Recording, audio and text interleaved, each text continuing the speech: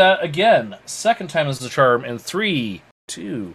It actually has to finish playing before I can play it again now. Through the magic of editing. Oh, my laptop is hot. Well, eventually start. That's what she said. Brought to you by some guys on the internet. This is Getting Tabled. With your hosts, Jason the Bruce, You guy! George the Yank, I hope you are all entertained by my inaptitude. Jason aka Major Socks. We've been doing this and talking about various stuff. One of the stuff. Now sit back, relax, and get tabled. Hello, future people, and welcome to episode 83 of Getting Tabled with your host, the Bruce. Hello, folks. Welcome to another fortnight. How's everybody going? And then he's going to forget to introduce Major Socks. I know. Well, I was going to, but then you didn't go in the direction I wanted. It's okay. It's only Socks. It's not like it's somebody that Just matters. me. Just the major foot warmer down here. Colonel Footwarmer. Or, yeah, whatever. All works. The main man, as I keep on calling you recently. You're right. And we got George up there who's sweating in Wyoming no man's land. I know people will He seems say, to think that it's hot. Yeah, he thinks. He's wrong, but he thinks that it's hot. for here it is. For the rest of the world, it is not. But for here Yes, it but is. you know that it's not hot because you have been in other places. Yes, I know, but it's still, that doesn't stop it from feeling hot. Welcome again. In the show notes, we're going to throw in a couple of responses and rebuttals that you can read at your leisure of involving the whole was it secret whatever Secret NTT Weapon, Secret Weapon HD bases Kickstarter. Sure.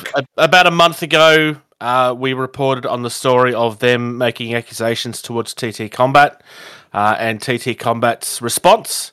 Both companies have continued to make responses since then. We have covered the story. We don't feel that it's worth continuing to cover the story on endless rebuttals because the story hasn't really changed. One company has provided more evidence and the other one continues to seemingly pick and choose parts of emails to try to spin a narrative in their direction. I will no longer be able to be unbiased on this because one of the two sources have been abusive in my direction. So we will just be offering the links and you can make your own opinions. I was also going to comment on what you were saying there. That almost sounds like a lot of the actual media sources picking and choosing what they actually talk about to spin their narrative. That is where I got that spin from, yeah.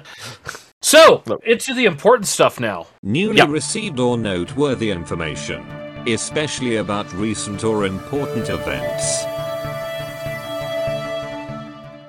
Major Socks, would you like to get this started? Yeah, so as you guys know, I kickstarted Company Heroes First Edition, and the second edition has been out now for about 11 days or so. It was funded in less than 20 minutes. Granted, the pledge goal wasn't very high. This is really to bring out second edition, and it's only been 18 months since first edition got out to backers, and so it was in the middle of COVID, and so over the course of those last 18 months, a lot of feedback has gone into the play style of it, and so I'm excited. I pledged in for the veteran backer, which gives me pretty much everything that's needed to upgrade my stuff to version 2. But if you want to back at $49, you can get the two-sided maps, you can get some vehicles, dice. If you want to pledge $99, you get the core set and any stretch goals, and then $219 gives you the 2-player set as well as 2 faction sets that you can choose from. So I'm really looking forward to it. Deliveries next year. Which is what you would expect for something of this level, to be honest. Exactly. So let me ask you this there, Major. So since you have the original, you're essentially just getting like a few new models and an updated rule set, essentially, correct? So I will be getting a new terrain pack. So there's a third terrain pack that they're in the process of doing. It has as a community here on the Kickstarter, we're going to decide which it's going to be a big, huge factory. You can actually scroll down and I'll show you what's in the Train Pack 3. So it's either going to be a factory or a big, huge bunker, but it also comes with some hedgerows and some brick walls and some stone walls that can be used as your light cover, heavy cover that's on the board itself. It uses red lines and yellow lines for different cover effects, but you can use these in place of that. I will be getting the Lost Brigades set, which is a whole new system that has new commanders as well as new models as well. And then I will be getting the new solo co-op Fog of War set that has all 5 factions in it, and then it has a little more Fog of War play if you wanted to play with an AI itself against another player and an AI. So you have a little bit more Fog of War capability than you had in first edition. So I'm looking forward to it. I also get the Legacy map pack, which includes 2 new maps as well as revised maps of the original edition. So you can actually make larger maps in a little different place or setup. They now have over 40 new scenarios as well, and that booklet will come with the upgrade stuff. I'll probably add on to the stuff.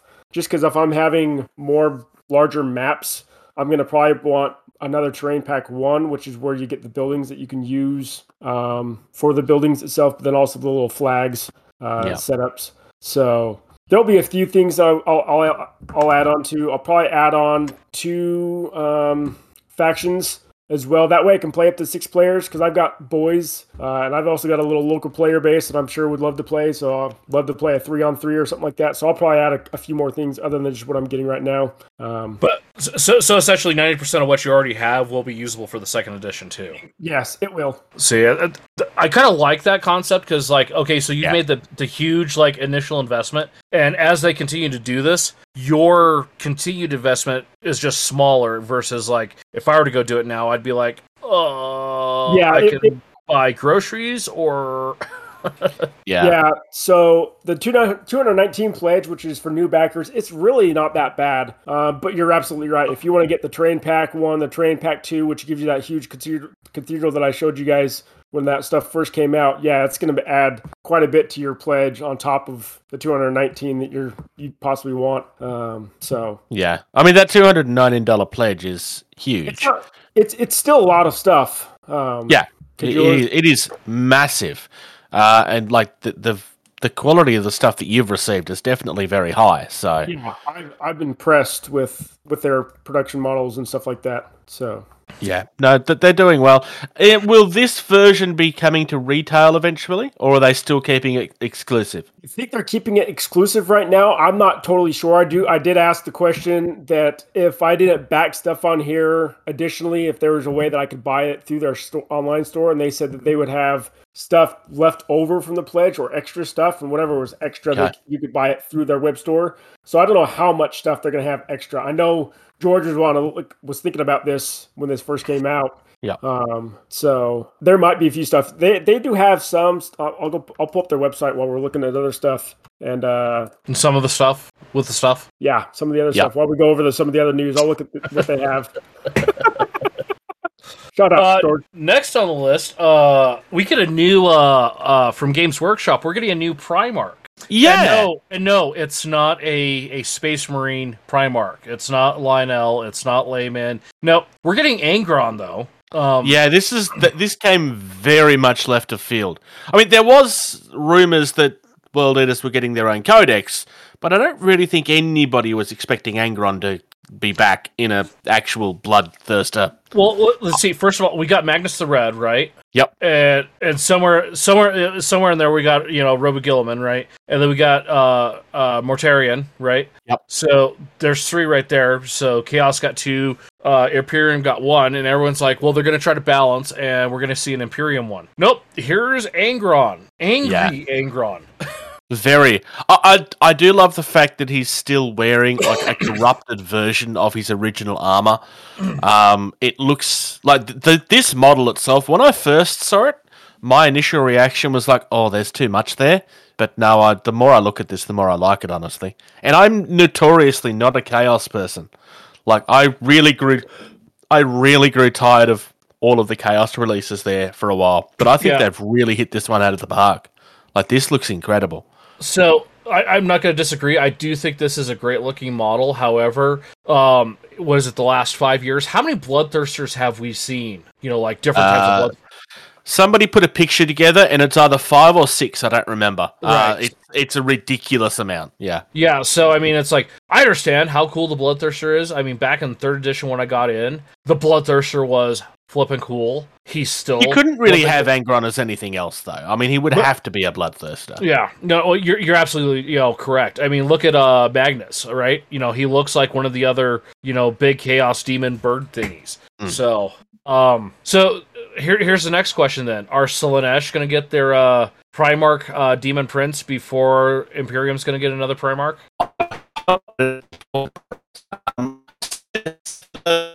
Bruce, your dolphin died. Please stand by.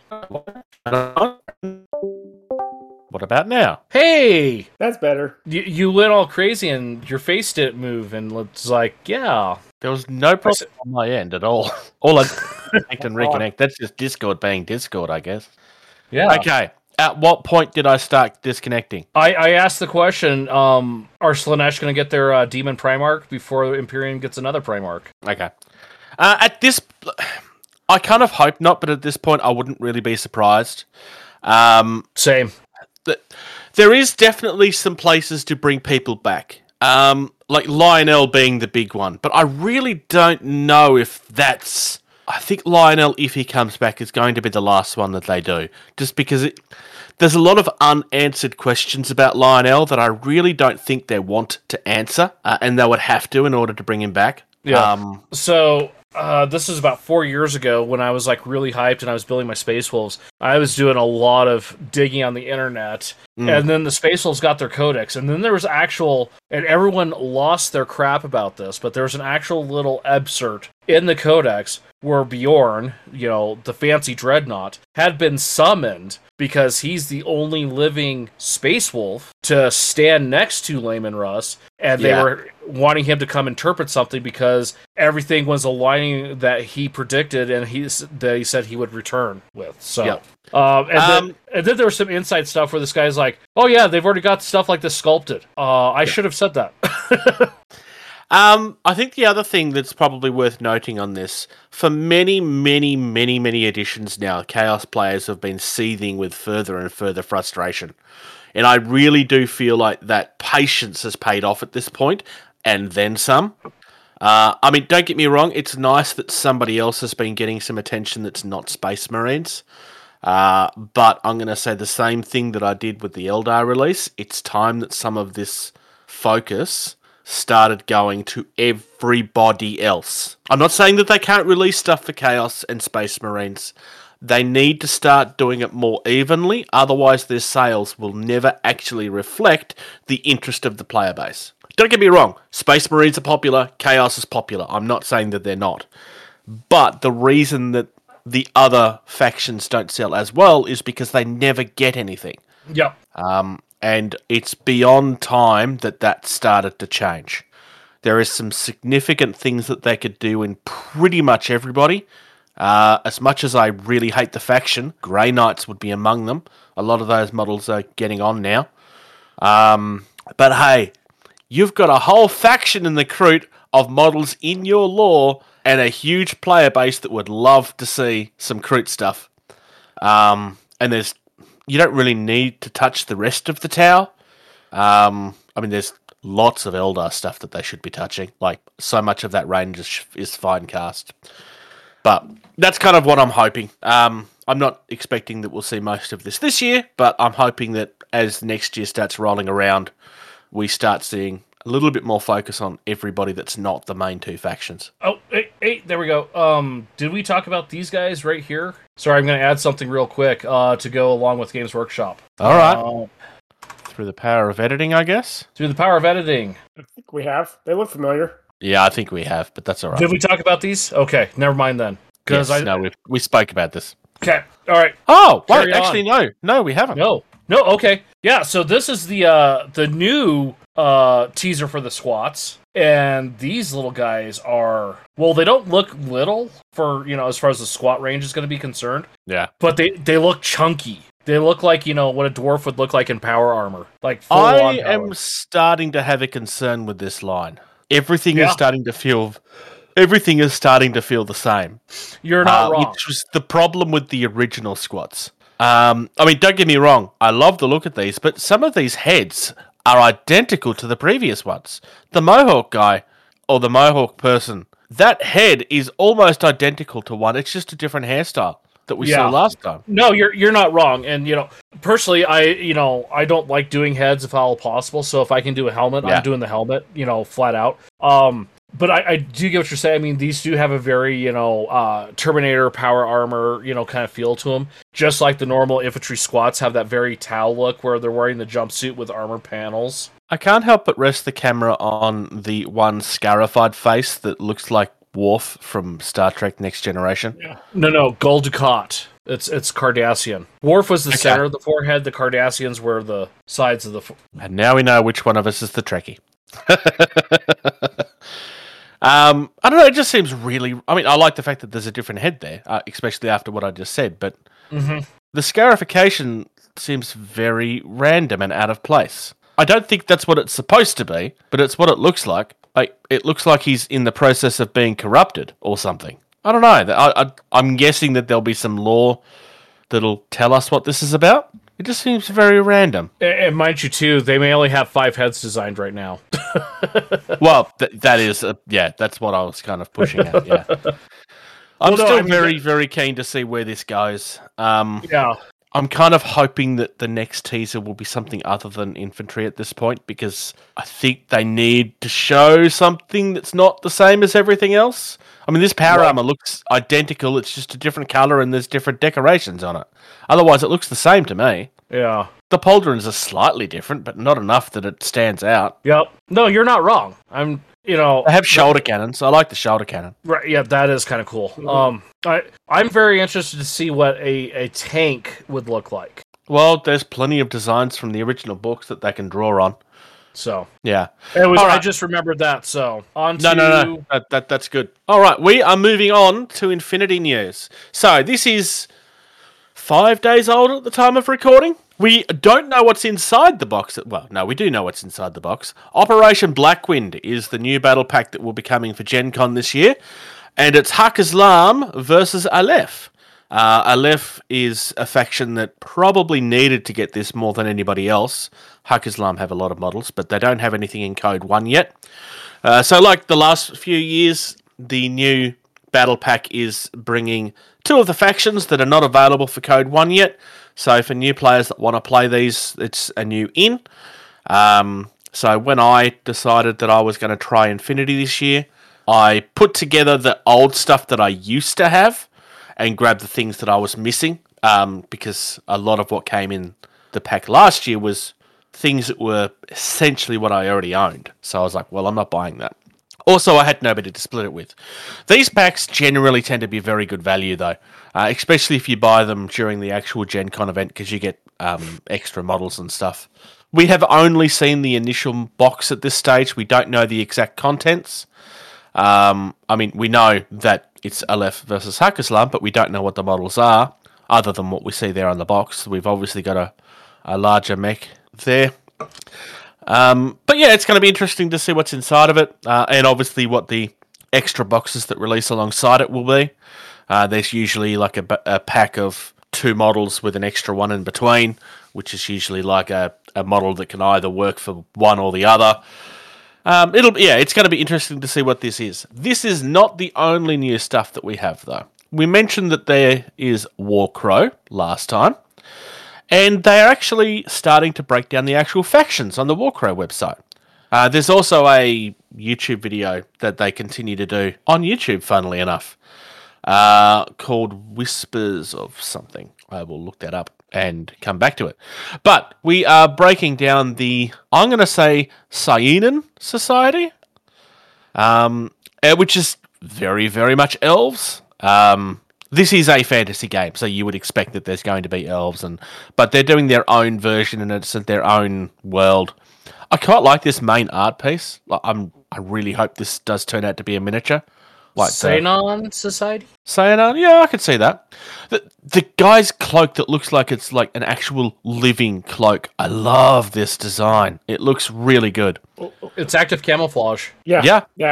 And his hair almost looks like branches. Some of his hair looks like branches of a tree or something like that. So I do like the look of it. They've done really well. It feels it feels D&D to me, but without being like it leans more in that direction than the Lord of the Rings direction, which I feel is an important thing because you don't want, if you're going to compare with Lord of the Rings, you're not going to win.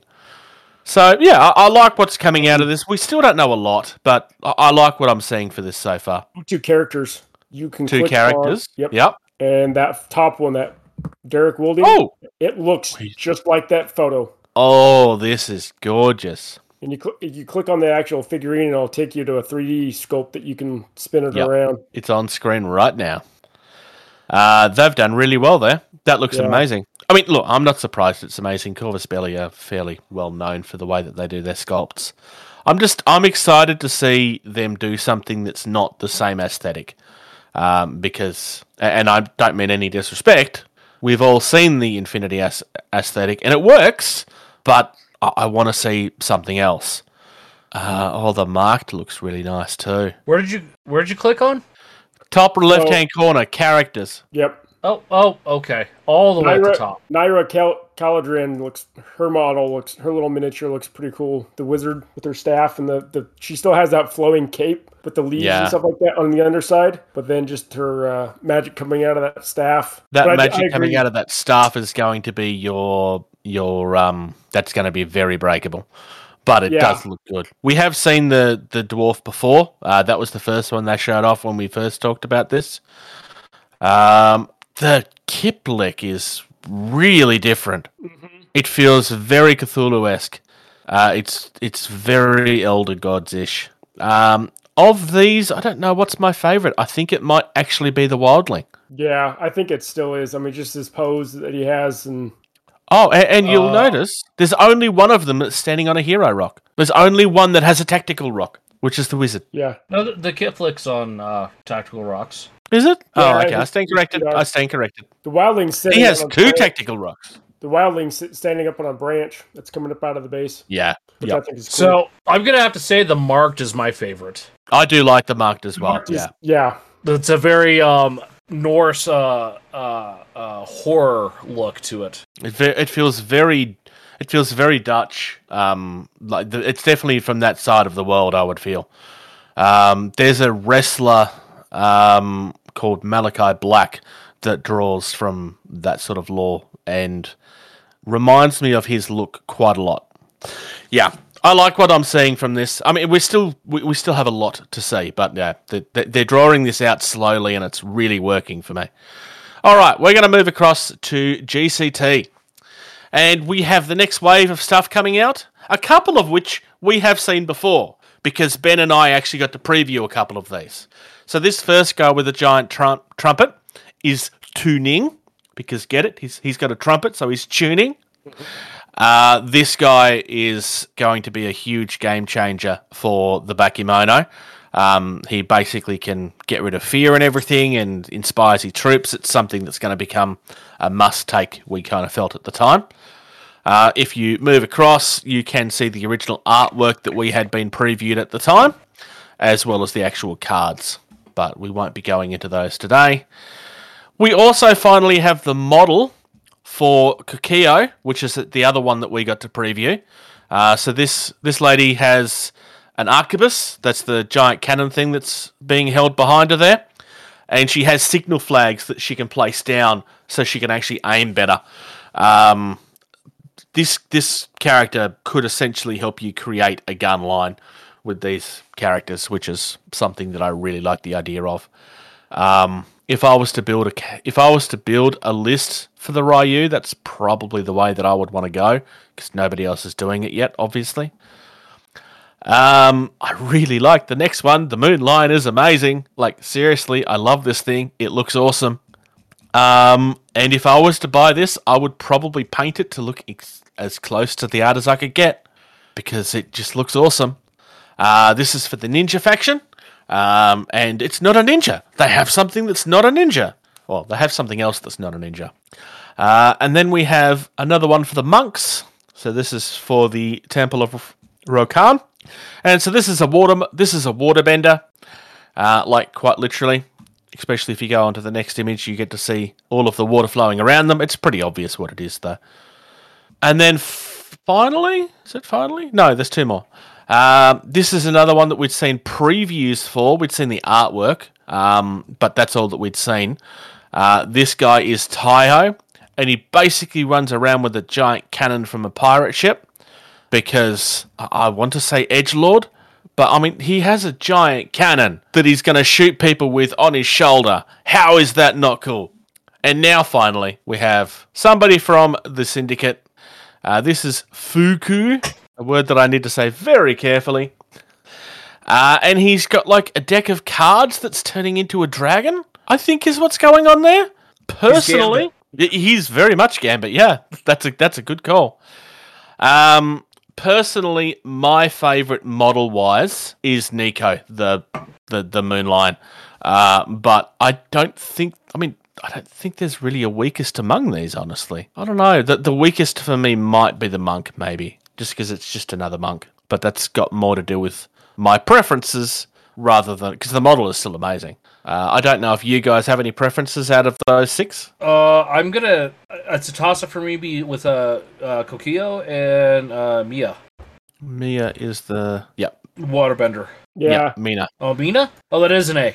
What about you, Socks? Any preferences? I'm leaning towards Mina as well. I kind of liked it. Mina. Yep. Yep. Because that's the weakest for me, but when that is the weakest, you got a pretty strong lineup. I suspect this wave is going to sell very well. Though, just for the record, Jason, I don't need more reasons to want to buy ninjas. Can you please stop making me want to buy ninjas? Thank you. I appreciate it. Ninjas have no honor or disgraceful. That's why they cover their face. Sure. That doesn't really help me not buy ninjas either, though. That's the best I could do. Sorry. All right. Moving on. We touched on this a few months ago. I did reshare the interview that we did with Matthew last week. I don't remember when I reshared it. Yeah, last week, I want to say. Drop Bears is finally on Kickstarter. We've known that this was coming for a while. It was originally slated to be March, and it got pushed back a couple of times. 2 weeks ago. 2 weeks ago? 2 weeks ago you released the interview. Re-released, yeah. So, Platypus Industries is somebody we did an interview with 6 months ago. I don't remember how we came across him. I think Michelle came across the artwork for Drop Bears and suggested that I reach out. And I did. And we did an interview, and it was really nice. This Drop Bears is a survival board game, so you're going through the Australian bush. Drop Bears is a totally real creature. It's definitely a real thing. They jump out of trees and eat tourists. But only tourists. Chupacabras and Yetis. Yep. So yeah, you're campers that are trying to escape the Drop Bears and trying to survive. There's a few different... This is very much board game, so you've got wooden meeples. This one does have miniatures. The Drop Bears are really gorgeous miniatures. Hey, I have some over there, because I got a couple of previews of some 3D printed prototypes. This week, we also got shown off Bruce, which is just a coincidence, just for the record. No, he had that name. He had that name picked before we were speaking. I don't remember if we spoke about Bruce as a character during the interview or if it was after the interview offline. But we do talk about him at one point, about how there's going to be a bigger Drop Bear called Bruce, and so that's the big one that you continue to see coming across. I think one of my favourite things, and this is really silly, the tile storage tree just works so much for me, because, I mean, it's a tree, but it puts your tiles in it. It's silly, but I kind of like that. I like it when, like, terrain actually fits into a game. Like Frostpunk's, like, central core is the dice tower. Yeah. And then, we got old Bruce miniature. There's been an unlock recently, which is a Garbo, so a garbage man. There is other stretch goals that will be coming that are other types of cryptids from Australia. I don't know what they are. He wouldn't let me know. I did make a couple of guesses. So I had a guess that there might be a Yowie, which is another fairly notorious one. I can tell you that there are no hoop snakes, unless he's done something with the hoop snake afterwards.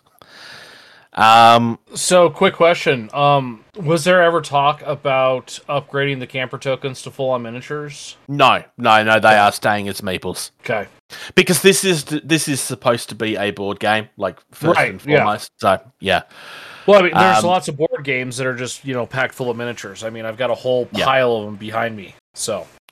This is also how he keeps it affordable as well, though, because that would just add lots of cost. Yeah, because at first I was just like, it's a cool concept and everything, but then I got to look at it, it's like, it's this much, and it's like, oh wait, that's in Australian dollars. Yeah. Oh, that's dirt cheap for me. Yep. So the game itself is $79. That includes everything that you've seen so far.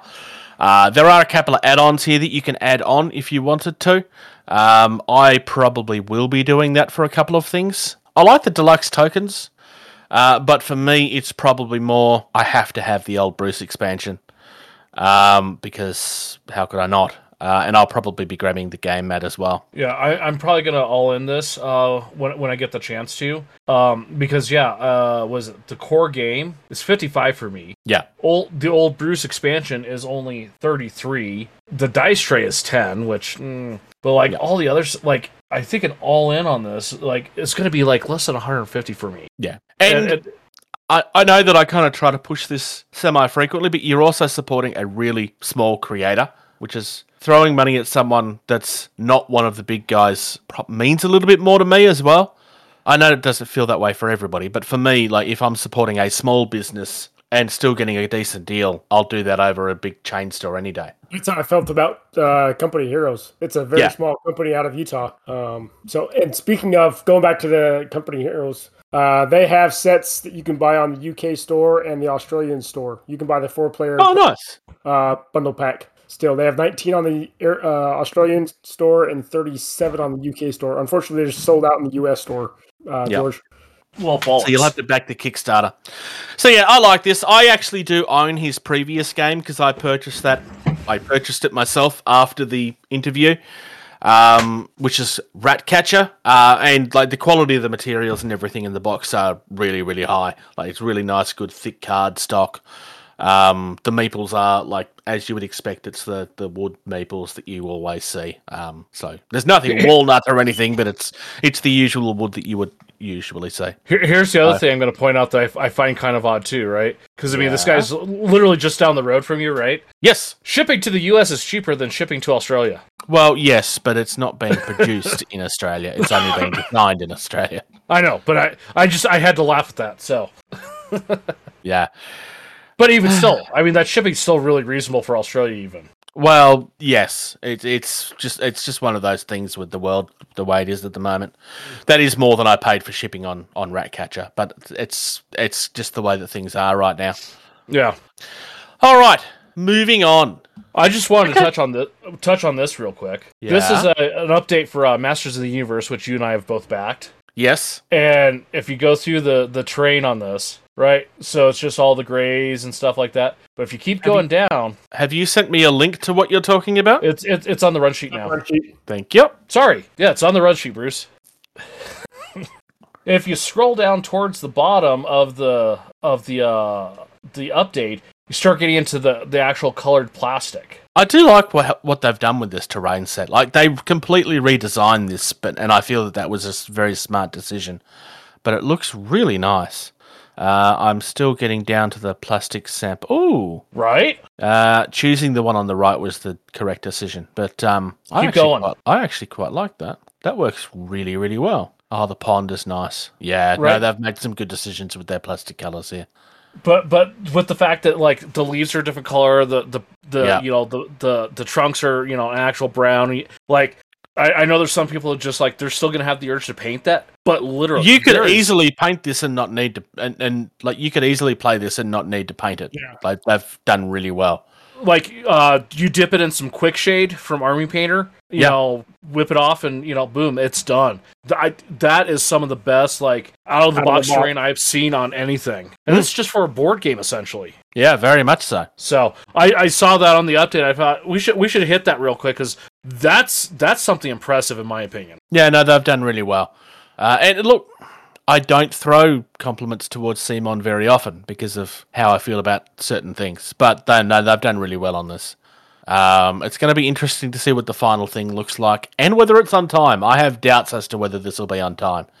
And I'm not throwing shade there. Like, there's been some significant things they've had to change, and I think that's going to end up having to add time on. I don't see how it can't. So the last couple I've done, no more than 6 months. Yeah. Which, the state of the world and everything, that's pretty good in my opinion. Yeah. Like, I'm not, like I said, I'm not throwing shade. Like, I am expecting that there will have to be time added at this point. Considering that another one I'm still waiting on is now 374 days past due. Not that you're bitter about that or anything. All right, I'm going to move on. Yes. BattleTech. Now, the BattleTech game has been around for a very long time. I've never played it, but the new version of this, from what I understand, is essentially just a rejigged version of the original. Apparently, they didn't really need to change much. The thing I like about this new beginner box, and this is one of 3 beginner boxes they seem to have now, but this new one that's coming out is literally a $20 box. It's just a teaser for the game. It's all it is. You've got 2 mechs that come inside of it. Obviously, one's going to be fighting against the other. It's just enough to give you a flavour of how the game actually plays. I think this is really clever, honestly. Everything's fully assembled, which isn't always a good thing, but that is the way that this game comes, fully assembled. Item 3 on the contents really caught my attention. The die-cut mech tokens? No, 8 wet erase record sheets. Oh, we're looking at different things. Never mind. Oh, I'm looking at the that link. is clever. Yeah. No, I was reading the back of the box. Never mind. Oh, sorry. No, I'm on the actual, the pages are a wet erase, page. Like, it's designed to be very reusable. So. Yeah. Which is not something a lot of companies do very often. No, because I actually played this probably been 10 years ago, 12 years ago now almost. And the original stuff was paper. And so now having this wet erase is like George said, very reusable. Instead of having to print out another sheet of paper, you can just wipe off and you're ready to play the next game. Yeah. This is one of those, this is a game that is difficult to get your hands on in certain areas. The UK specifically, from what I understand, is really hard to get your hands on. Hopefully this is something that's been produced in high numbers, because I suspect there's going to be a lot of demand for it. Because with Christmas coming, if you want to buy a game for your kids, this is a really easy in. Like, seriously. I mean, I know that it's only 2 minis, but for a teaser, it's probably the better way to go. From what I understand, BattleTech, if you were to get into it, is not the smallest of buy-ins. No. Like, you do have to end up buying quite a lot of minis, apparently. Again, I haven't played this, but from what I do have friends that play this and really love it. The fact that I don't know what I would do if I was to buy in probably is the thing that saves me from this at this point. Because I am familiar with MechWarrior as a franchise, but I have no idea what I would really do, because I've not really read the book, so I don't really know what faction I would go for or anything like that. That helps. All right. And then finally, I wanted to have a look at some Traders Galaxy stuff. So, next month, we will be getting... Wait, is it next month? No, I think it might be September, sorry. The Overlords will be returning. So, all of what we're going to be seeing here are new sculpts.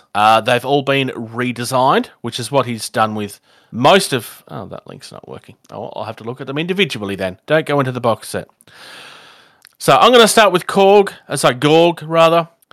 who is just... I love the look of this mini. It's very, very alien. I mean, it feels very Krang to me from Teenage Mutant Ninja Turtles, which I doubt is accidental, but I really do like it. There's a couple of different versions there as well. So there's Gorg and Krog, and there's also Overlord 2.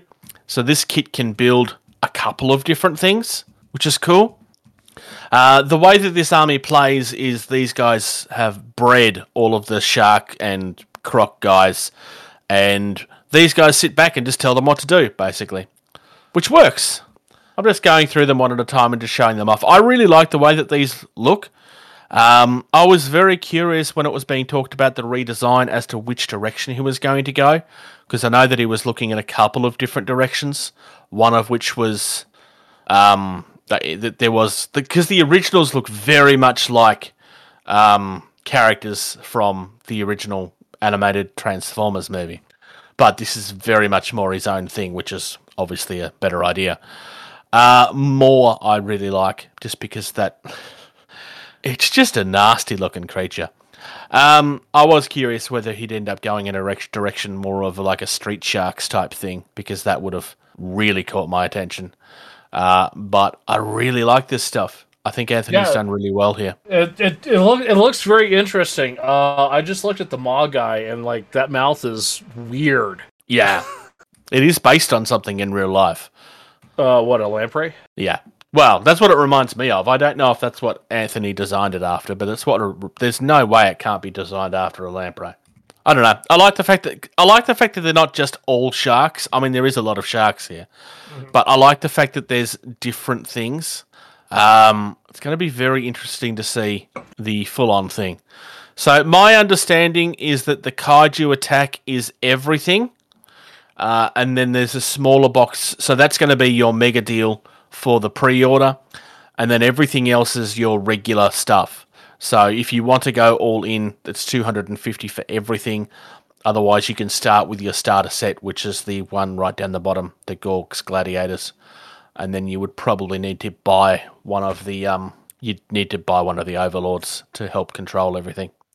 But the other thing with this that Anthony has done recently is you can now download the rules for the game for free. So if you want to read ahead and actually get an idea of how the game plays and stuff, you can actually do that without having to buy in now, which is definitely a bonus. Obviously a risk for a small creator, but definitely a bonus. And I think he's done really well here. I really like this stuff. I think making your rules available is only a better move, because then it allows like someone to actually go through and read and realize that, no, I do want to get into this. Yeah. Versus like, here's something shiny on the shelf. What is it? How does it work? I don't know. Yeah. Yeah. And just a little tease of what else they've been doing. On that Facebook link, if you go across, you'll see some of their 28mm stuff. Remember how we were talking about how G.I. Joe versus Cobra would make for a good game? That's essentially what Rise of Democracy is going to end up being. It's not just those two armies, though. And it's definitely his own thing. It's not a copy. But Rise of Democracy is his 28mm game, and that's the direction that one's going to be going. All right, shall we discuss an indie? Well, hang on, don't we have one more thing? We have one of our Patreon. Oh, sorry. Yes. Hobby. A follow-up from a story from last episode. We were talking about, which you'll notice somebody asked again, pretty much the very day after. Yeah. The United States do actually have stores that are selling TT Combat stuff. We touched on 3 of them last episode. We missed this one, and I did apologise to the guy for it, because he actually is someone that has been part of our Discord community for a while. Valhalla Hobbies is a store in the US that also carries TT Combat stuff. Nice guy, actually. ValhallaHobby.com. Yep. He's actually in a similar area to one of our Patreon members, which is how we got connected with him. Like, this is not sponsored. This is not nothing. We're literally just letting people know, because otherwise people don't know. People seem to have this idea that you still can't get stuff in the US, which was genuinely true at one point, but it's not true anymore. Like, you can actually get this stuff. That we now have 4 stores that we're aware of. There may be others out there, but 4 that wouldn't surprise me. Yeah. They just don't there should be much. At least one other, because there's one in the Chicago area somewhere as well. I think one of those was in the Chicago area. No, that might have been the one. One of the ones that we covered last time was in the Urbana, Illinois, just south of Chicago. Okay, yep. So, cool. A few things here worth keeping an eye on, but obviously it's the TT Combat stuff that we were showing off. All right, shall we cover an indie? Indie. Definition. Independent. Type. Slang word. Jargon. Oh, I want that one. All right. V&V Miniatures. So, I actually came across these last night, randomly, because they recently announced some 40mm Gladiators that look absolutely incredible. They're 40mm, so I don't know how you're going to use well. I'm sure you could find a game to use them in, but they feel very much like something straight out of the Gladiator movie. Like, very much so. Really nice looking minis, though. But then I'm looking at this website and it's like, oh, these guys have heaps of stuff. Now, I'm just sticking with the 40mm stuff for the moment because it's what I was looking at mostly last night. And I'm just going to kind of browse through. The ancient Egypt stuff kind of feels like it comes straight off the walls of the temples. But obviously it's in 3D. I think the heavy infantryman especially really stands out to me. I mean, the Pharaoh's cool, but the heavy infantryman really stands out to me. So if you go to horse figures, and under the 40mm horse figures, they got a couple of chariots, and some of these chariots, they got an Egyptian chariot and a Celtic chariot, and they look pretty cool. Where are you? 40mm horse figures. Oh, chariots. You said horses, and it's like, Sorry, there's no chariots, Egyptians sorry. here. My bad, chariots. Oh, that Egyptian chariot's amazing. Oh, the Celtic one's not bad either. The Celtic one looks good too, but I like that Egyptian one because it's very iconic of the guy shooting the arrow on the back. Yeah, no, I really like that. That's brilliant. But just that and 40mm would be huge. Oh yeah, big time. Ancient China is also Yeah. Oh yeah. The Chinese artillery is very limited at this stage. That seems to be the only one that they've got. But it is the iconic fireworks display thing. They have knights because everybody has to have knights. It's the law of miniatures. You're not allowed to have a miniature company without making knights, it seems. Also, they're kind of an easy thing to do. The Romans have there's a lot of really good... They've got a lot of really good stuff here. American Conquest? Yeah, it's the Aztecs. I already looked at that. Oh, okay. It's like Aztecs, conquistadors, that kind of time period. Oh, Yeah. Oh, the Aztecs look great. Yeah, they do look pretty cool. I think the Aztec warlord might be my favorite there. I do like the Eagle Warrior, but I think it's the Aztec warlord that is my favorite. Are you kidding? The Jaguar Warrior looks pretty dope too. Yep. Now, obviously, I've only been looking at the 40mm stuff just because, well, it's where I started. There is also 54mm stuff if you're the sort of person that wants to torment yourself with painting detail. Like, if you really don't like yourself and you really want to go into that... I'm being a smart ass, obviously. The Sumerian Warrior really, really looks nice. This is a much more limited range, obviously, being 54mm. Yeah. There's really only a very specific type of person that would be painting these, and it's usually because of the challenge and they're wanting to push themselves. This is something that's definitely outside of my scope. I'm not saying I couldn't do it, but it's I don't tend to paint a lot of stuff just for the sake of painting stuff. I talk about doing it, and then I buy stuff and they sit on the shelf and I never do it. Otherwise, there is obviously a lot of 28mm stuff as well. I'm not going to go through all of it, but we've got 100 Years' War, Armies of Islam, Carthage, Crusades, Irish, Norman. Like, there's a lot of stuff here. The Byzantine or Byzantium. Byzantine. That's how it's said. Yes, I know. That's why I said it that way. But they write Byzantium on the thing. Oh. Some of these look great. This all looks really nice. Yeah, these are all traditional miniatures too. So, what was it? I went into the Celts on the 40. Was it Celts? No. Yeah. No, sorry, Anglo-Saxons. I went to the Anglo-Saxons, and then down there is a Earl. The Earl looks great.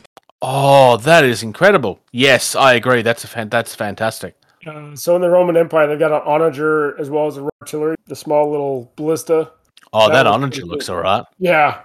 And then we have the same gladiators as before. Yeah, but it's just with the Roman Empire. So it's not fancy or dynamic, but look at the signifier. Signifier. Oh, yeah, that's really nice with that standard. Yeah. Yeah, that's what I was commenting. Get a picture of the back of him as well. Like, that cloak is really nice.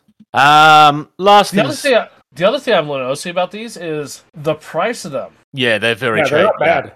They are beyond reasonable. €4 for a 40mm figure. Yeah. How much? Very affordable. How much is a Games Workshop, hero size 28mm figure? Like 35, 40? Yeah. Under Viking, the Berserker is really good. It just screams Vikings. With his small amount of chest hair. Like, I swear this guy's wearing a wolf pelt on his chest. So, there we go. That's V&V Miniatures. They are based in Europe. I didn't actually look to see where in Europe. Somewhere where they use Ukraine. Euro. So they're in the Ukraine, which is something that you'd need to be aware of, given current situations. But V&V Miniatures have some outstanding looking stuff. Just absolutely kidding. incredible. They also sell miniatures and horses, apparently. Like just random horses. Like seriously, go to Figure Accessories and go to horses. There's just like... There's like 30 There's different 19 horses. different horses here. Oh, 19.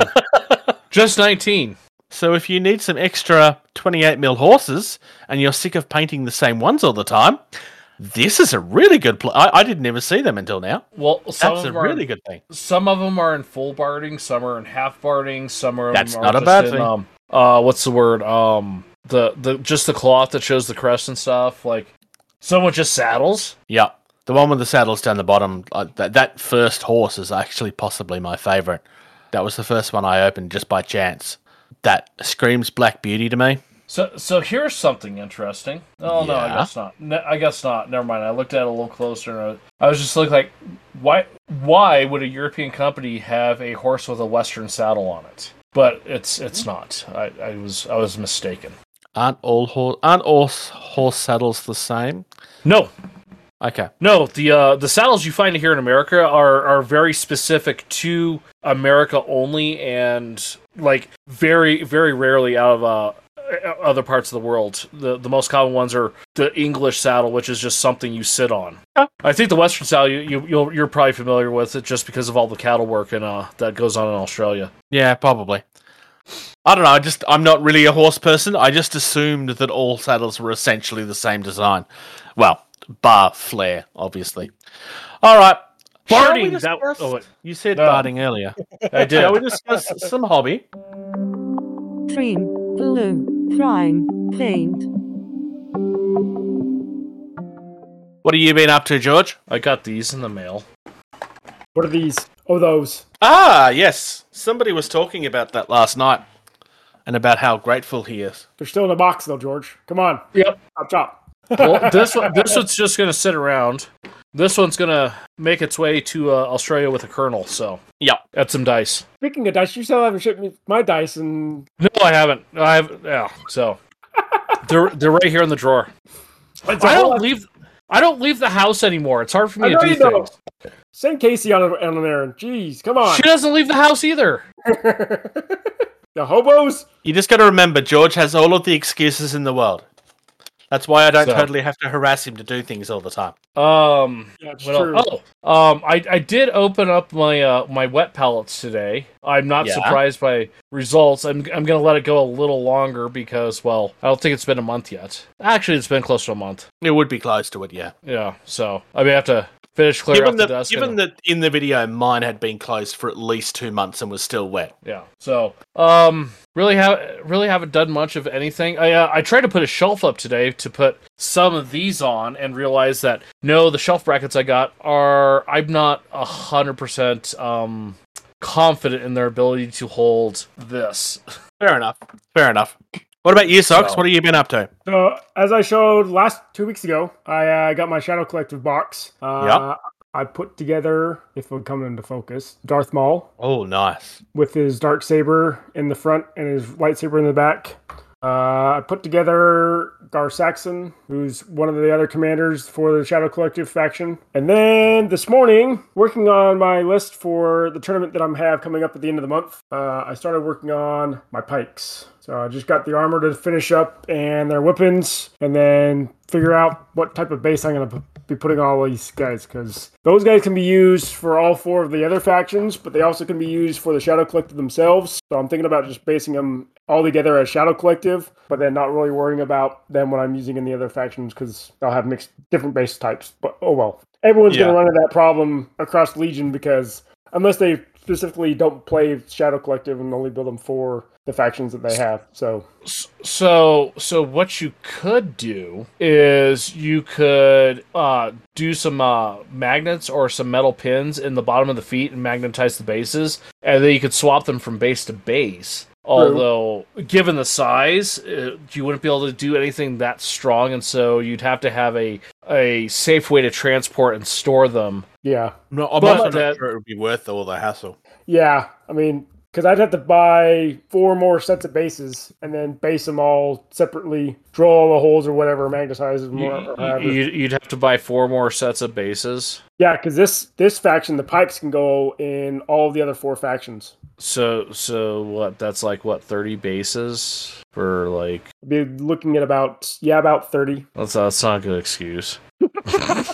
Oh well. So I've got that squad of paint up, and then I've got another squad of paint up, and then that looks from our tournament will be ready to go. So that's what I've been working on, and we'll be working on. Nice, Bruce. Well, I've been working on some Marvel Crisis Protocol stuff. I built up She-Hulk, which was unboxed recently, and the miniature in person is, I think, even better than what we thought it was going to be when we looked at it last year. I also have Scarlet Witch, which is somebody that'll be in a video this week. This is insanely flimsy, like this magic stuff. But no, that's fine. That's fine.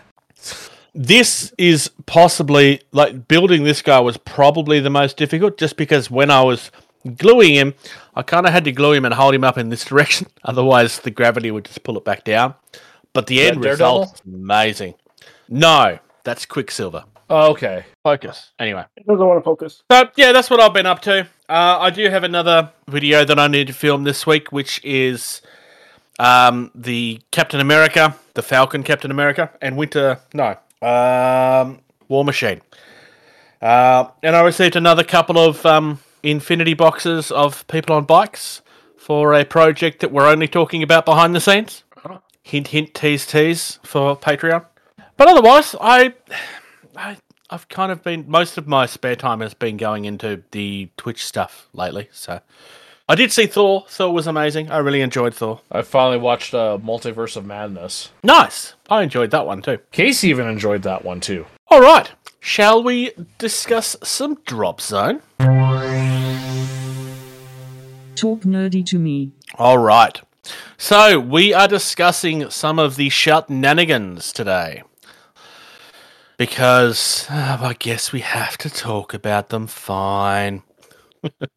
Just really don't need shenanigans because it's Drop Zone, not Drop Fleet. Well, true. But I wanted to have about the shenanigans. I don't think the shenanigans are as strong with the zone. No, they are because of all their gates. Being able to teleport them across the board a whole lot easier than flying them across with drop ships. But anyway, I'm going to start by talking about the Cayman Grav Tank. And it feels weird to me. And I don't know why it's taken me this long to realise this. But they're not named after Jules in this. It's worrying to me that it's taken me 6 months or longer to realise that, hey, these are not... oh, excuse me. That these are not rocks. The drop fleet's not named after rocks either. Minerals, then. No, strippers. All right, fine. I'll give you that. All right. We have a Cayman Heavy Grav Tank. It's 115 points. They come in sizes of 1 to 3. They take up 6 slots in your transport. They can move 6 inches. Active countermeasures E+2 and P5+. So that's energy +2, I assume? Evasion +2. Evasion. So the enemy's lock is going to go up by 2 with the evasion, and then they have a 5+ shield save.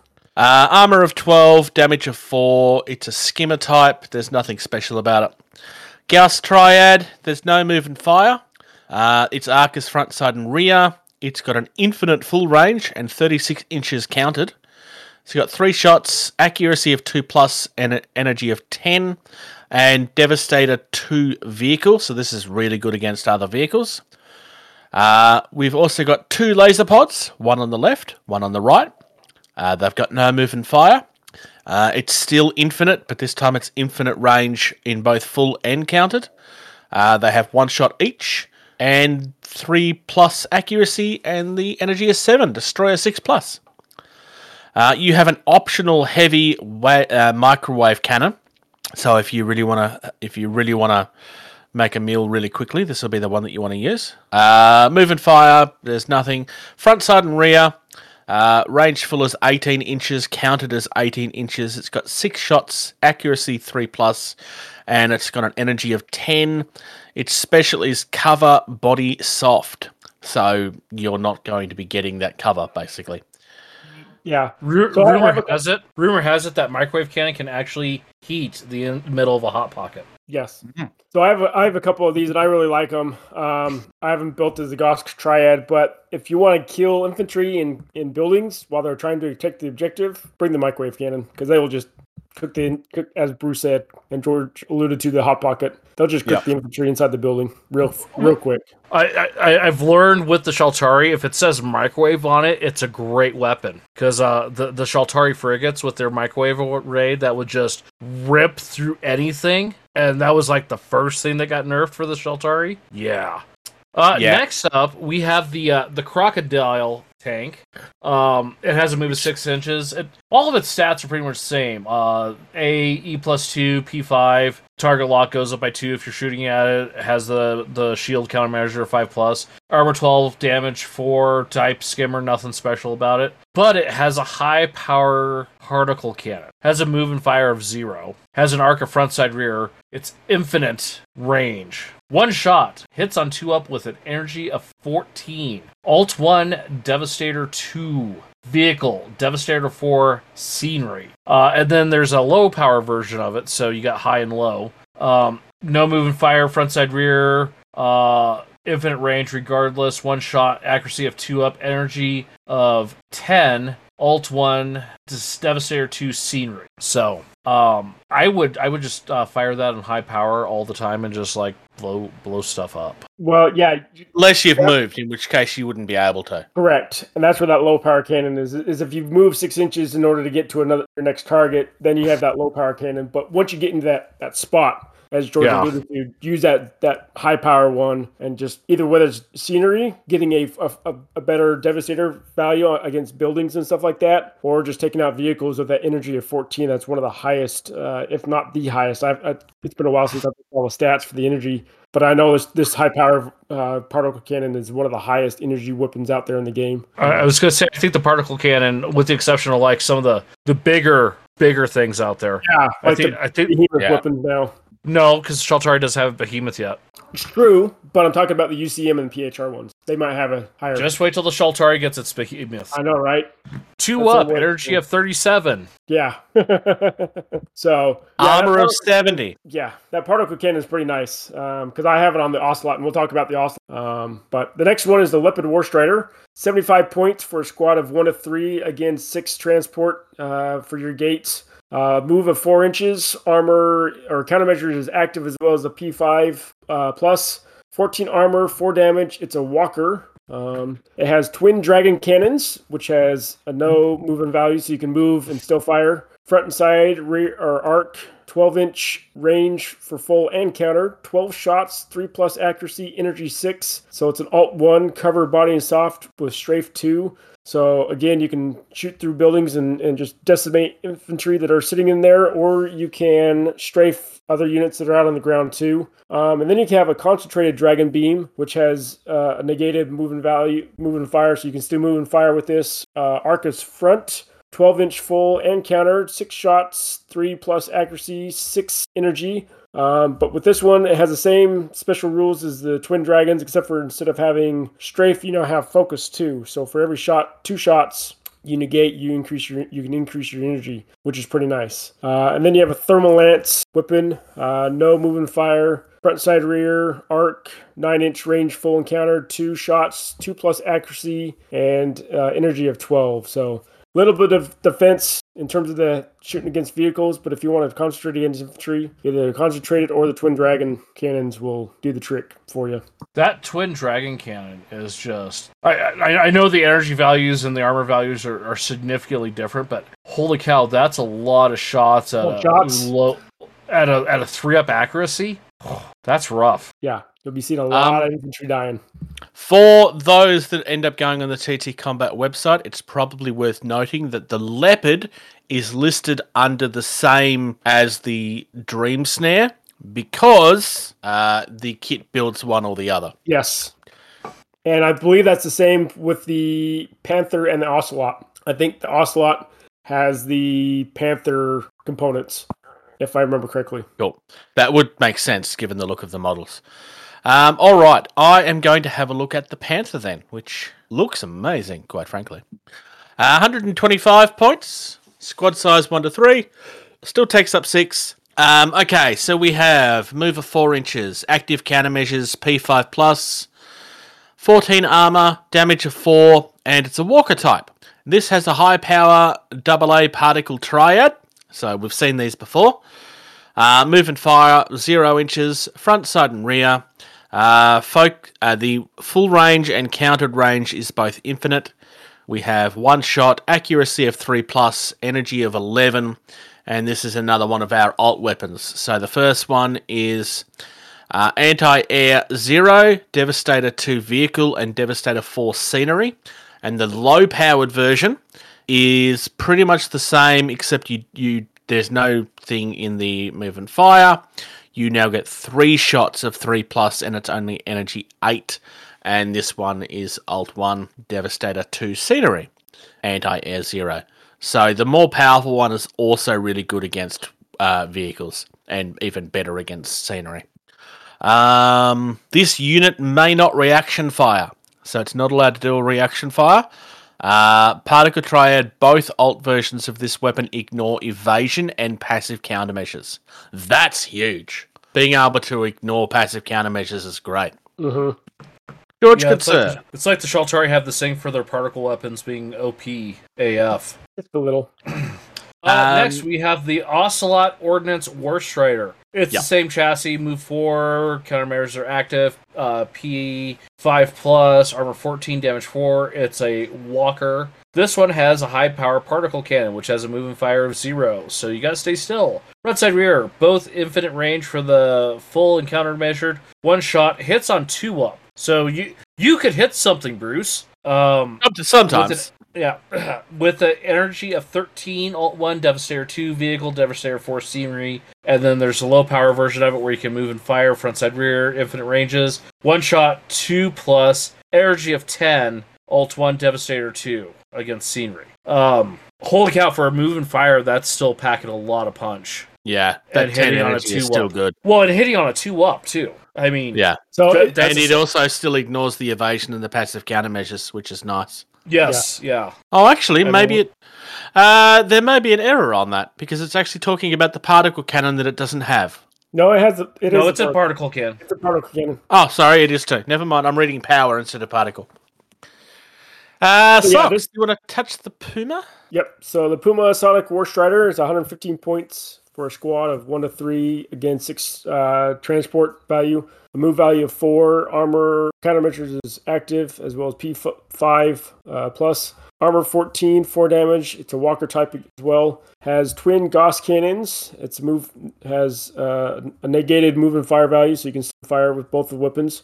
Front side arc, range infinite for full, 24-inch countered, 1 shot, 2+ accuracy, energy of 10, with a strafe 2 ability. So even though you're shooting once, you can still target two targets, 1 shot each. And then the Sonic Cannon is negative move and fire. As I stated, you can move and fire with this one. Front side rear, 36-inch full, 18-inch countered, 1 shot, 3+ accuracy, 8 energy. Devastator 4 against scenery, so pretty good at taking out scenery. But then the twin Gauss can help out, take out lighter tanks and stuff like that. Some heavier stuff if you roll high enough on your energy damage rolls. So pretty effective unit. Yeah, very much so. Like the thing I like about Drop Zone is there isn't really anything in any of the lists that's not worth looking at. Everything has a place on the table. It's a matter of picking the right things for the right battle. And it's like there's nothing in that heavy that's, well, I don't really see why you wouldn't take this. It's a matter of picking what you want for the enemy and the way that you think they're going to play. I really liked the crocodile, but then every time we went into the next one, I really liked the next one, and then the next one, and then the next. Everything's really good in this. So the crocodile and the ocelot are pretty much the same. They're 115 points each, so that's not going to matter much. They take 6 transport. That's not going to. There's a huge difference between the two socks. I was getting to that. So in terms of points and transport value, that's the difference. The difference is their armor and in terms of their move points, move distance. So the crocodile can move 2 inches more, but has only 12 armor, versus the ocelot that can move 4 inches but has 14 armor. So, and the crocodile does 1 more damage on its weapon. True. So, I guess range. Yeah, well, the crocodile has that evasion +2, so its accuracy to get shot at is going to go down by 2. So you have that for it. So I'd say if you're looking for a big gun to take stuff out, I think the crocodile is the only way to go in this heavy list. It's 1 more damage than the ocelot, moves further. It's got that evasion as well as the countermeasure. Sure, its armor is a little weaker, but you got that 2 extra evasion. Yeah, it's hard. So, I mean, it's almost virtually the same thing, except just that little bit better. And right after that, I think the Cayman heavy grav tank, that just because it's got that microwave weapon that allows you to do stuff. Yeah. I do find it interesting that there are 2 vehicles that are so very, very close to each other. Which is not to say I don't really feel that one is necessarily shooting the other out of the water, but it is weird that there's 2 vehicles that almost take the same spot.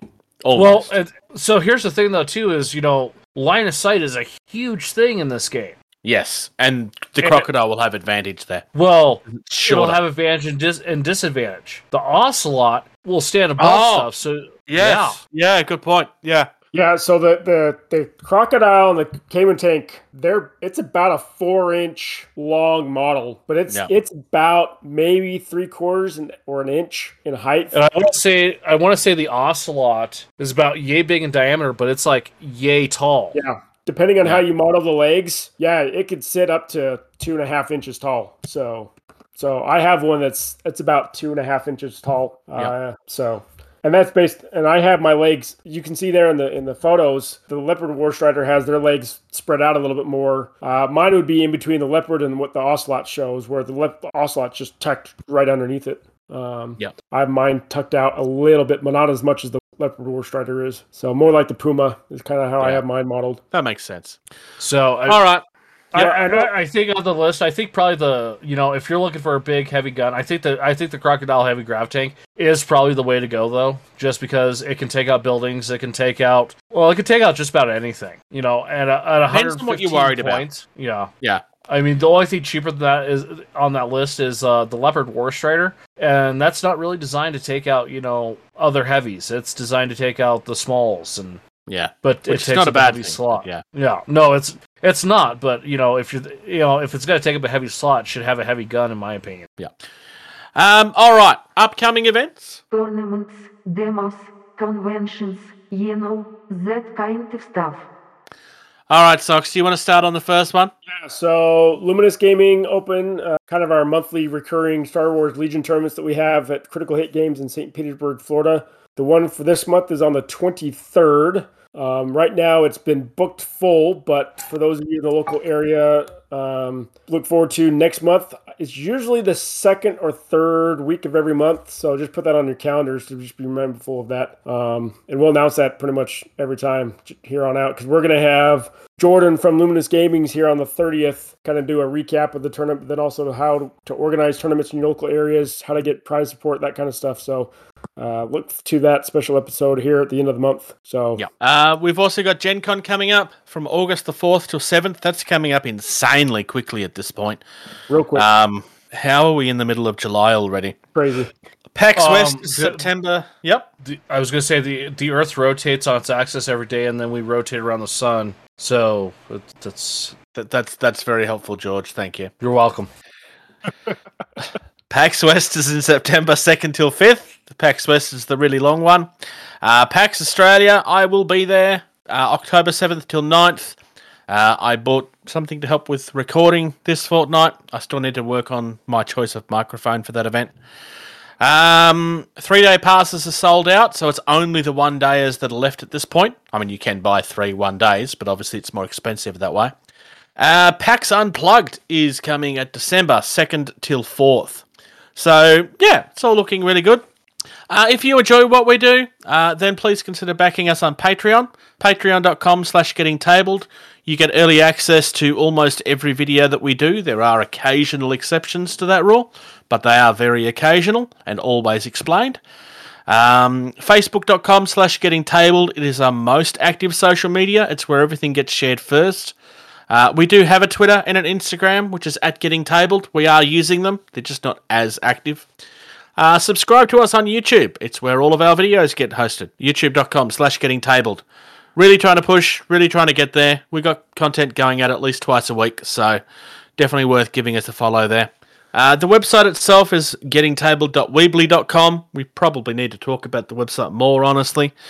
And otherwise, follow me on Twitch. I've been playing a lot of Star Citizen lately. Otherwise, Sniper Elite 5 has been getting played. I kind of try to change it up a little bit. I'm about due to do a hobby stream at some point soon, but I've been throwing my attention elsewhere for the moment. Thank you, gentlemen, and George. Thank you. Thank you. Thank you. Thank you. Thank you. Thank you. For listening to Getting Tabled. Music used in this podcast was created by Eric Matthaus at soundimage.org.